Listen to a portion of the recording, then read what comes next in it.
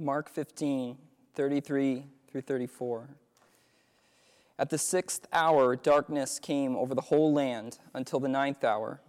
And at the 9th hour, Jesus cried out in a loud voice, Yahi, Yahi, lama sabachthani, which means, my God, why have you forsaken me?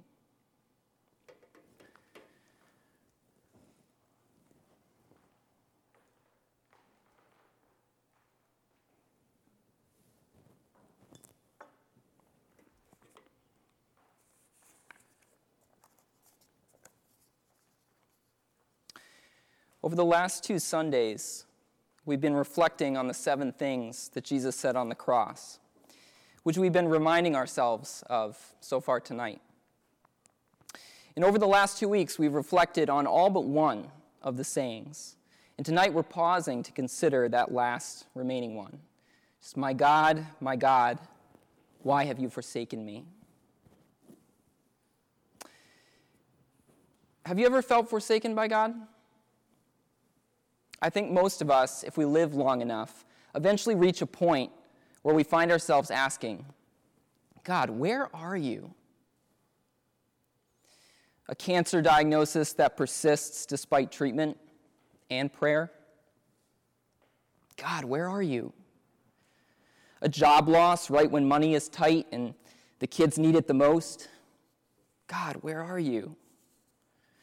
A spouse or a partner who leaves and breaks our hearts, leaving us with more responsibilities than we could possibly handle on our own? God, where are you? A loved one who's stuck in a pattern of addiction, relapses? God, where are you? A miscarriage after years of not being able to conceive? God, where are you? A sense of depression or anxiety that just won't go away? God, where are you? And even if our own lives are spared these sufferings, many of us end up asking the same question when we see these kinds of things happening to other people. God, where are you? Sometimes we ask the question when we hear about the horrors that are going on the other side of the world, right? Just this last week, many of us saw the pictures of people in Syria, children included, who died after a chemical bombing. God, where are you? And throughout history, millions of lives have been lost prematurely to war and famine and plagues. God, where are you? And some people find themselves asking, God, where are you, a lot. And some people eventually decide on an answer. Nowhere. They see the suffering in the world, and they feel it in themselves, and they decide, God probably doesn't exist. And if he does, he just doesn't seem that concerned with our lives. In our modern world, this argument against God's existence actually has a lot of persuasive power. It's called the problem of evil. If you've ever been to a Philosophy 101 class, you've heard it. People find it compelling. How can a good, powerful, loving God exist in a world that's so filled with evil and suffering? Interestingly, that argument has actually never seemed to be much of a concern in the ancient world. And even today, it doesn't seem to be too much of a concern to people in poor areas where suffering is a regular part of life. I remember when I visited Haiti back in 2012. This is not long after a really devastating earthquake hit that spot. And I was so surprised by how much faith in God the people I met had. I personally was preoccupied with the question before I went, how does a loving God allow things like this to happen? A massive earthquake in an area where people are already poor and oppressed, and then this. But the people that I met didn't seem to be asking that question. The people that I met just seemed to be trusting God to meet their needs day by day. They had a deep love for him and trust in him. So, I'm not exactly sure why that is. Maybe it has something to do with when Jesus taught that blessed are the poor in spirit. But the fact is that for those of us who are part of the world in this place, in this time, particularly near a college campus, something like the problem of evil feels like a very strong argument against the existence of a loving God. So what can we say? What can we say to people who challenge our belief in God with the problem of evil? And more importantly, what can we say to ourselves when we feel overwhelmed by suffering in our own lives or by the suffering of those around us and throughout the world? What do we do when we find ourselves asking, God, where are you? Well, there's a couple things we could say.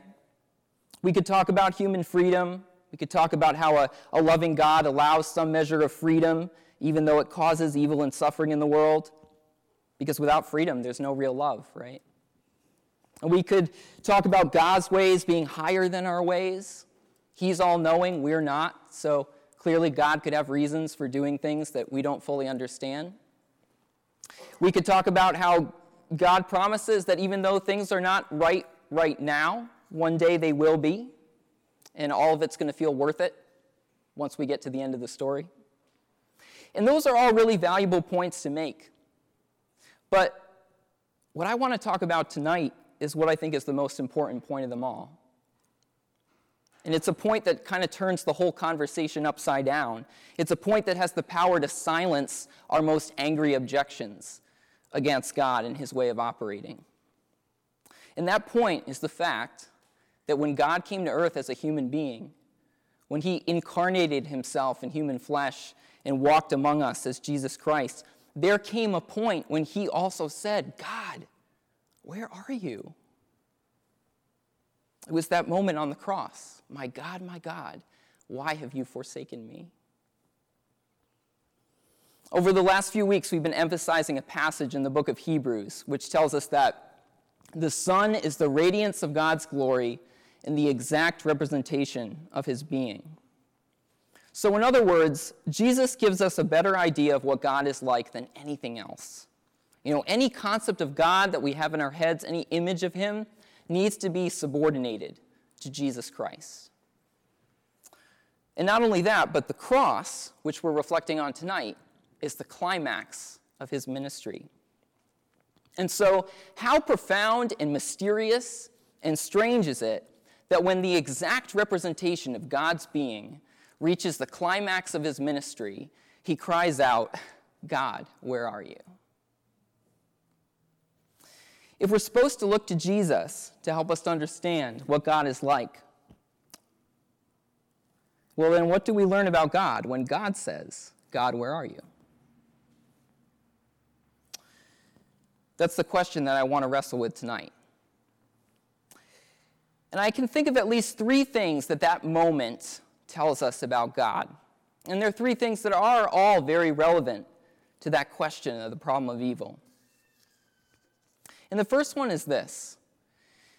The first one is that God has suffered.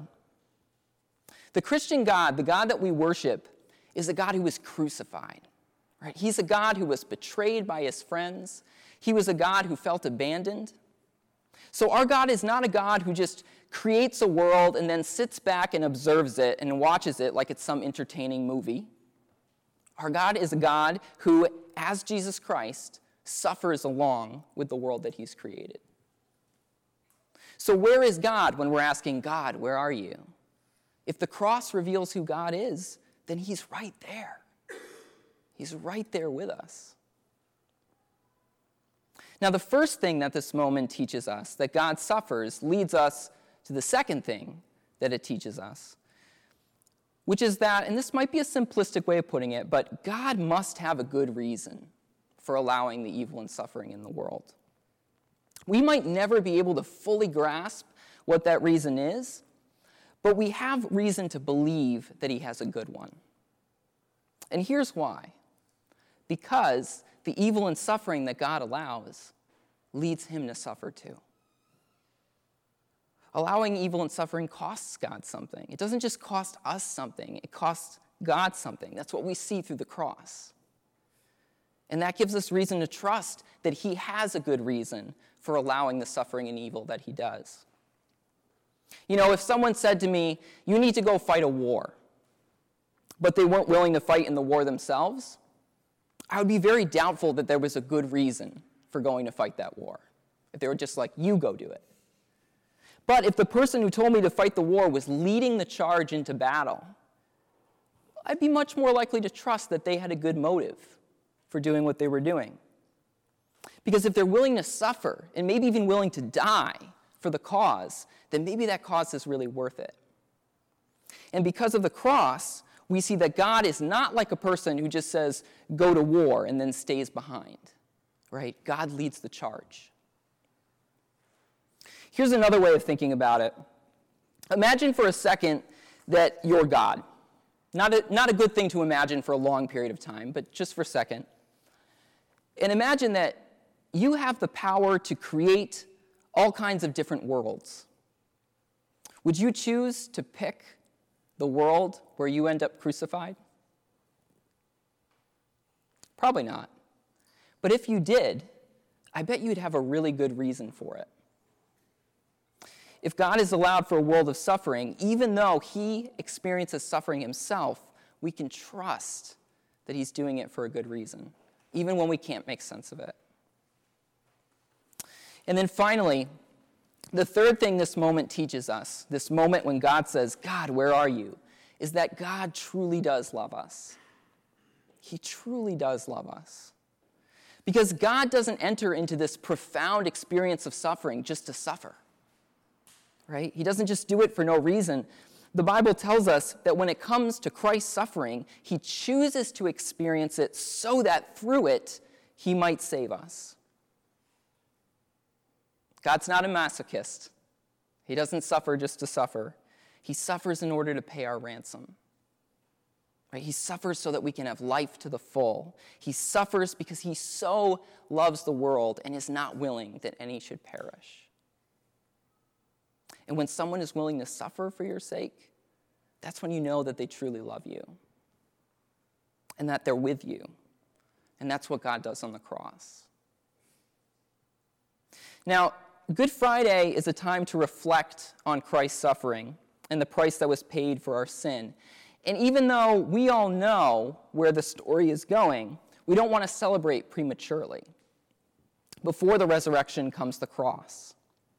And I don't want to skip through the cross too quickly. But I do want us to notice that when Jesus said those words, my God, why have you forsaken me? He was not hopeless. He felt abandoned. He felt forsaken. He felt deep and profound grief. But he still wasn't hopeless. Because when Jesus said those words, he was actually quoting from the opening line of a psalm, Psalm 22. That's the first line. My God, why have you forsaken me? That's the same psalm that we looked at if you were here last Sunday. And it's a psalm that remarkably, even though it was written hundreds of years before Jesus, it describes details from his crucifixion. It's a remarkable description hundreds of years before that we see fulfilled when Jesus is on the cross. It talks about hands and feet being pierced and lots being cast to divide up clothing and many more details that we see in the crucifixion narrative. And so it's clear that when Jesus said this opening line to Psalm 22, my God, why have you forsaken me? That he wasn't just referring to the opening line, he was referencing the whole psalm. He was saying, look at the whole thing. And what I want us to recognize, even now on Good Friday, is that that psalm ends very differently than it starts. It doesn't end with grief and abandonment. It ends with victory and joy. The psalmist says, all the ends of the earth will remember and turn to the Lord, and all the families of the nations will bow down before him. For dominion belongs to the Lord, and he rules over the nations. All the rich of the earth will feast and worship. All who go down to the dust will kneel before him, those who cannot keep themselves alive. Posterity will serve him. Future generations will be told about the Lord. They will proclaim his righteousness to a people yet unborn, for he has done it. It's a dramatic shift from my God, why have you forsaken me, isn't it? And so even when Jesus was expressing the deepest depths of his suffering, he was at the same time also expressing a hope and confidence in the Lord, a hope and confidence in his Father. He was expressing hope and confidence that his story would not end with him feeling forsaken, because that's not how Psalm 22 ends either. And because that's not where Jesus' story ended, we can have hope, even in the midst of our darkest times, that that's not where our story is going to end either. Let's pray.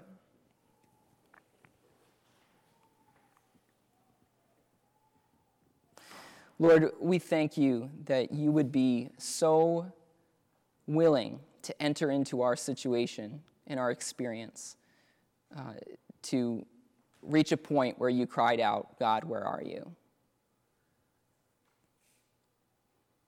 God, I pray that you would help us to understand just how amazing that is, how profound that is. And God, I thank you that through you, we have a hope and a confidence that that is not where the story ends. Lord, I pray that on this Good Friday, we would have a profound sense of the love that you have for us, a love that we don't deserve, a love that we can't earn. We thank you, Lord. In Jesus' name, amen.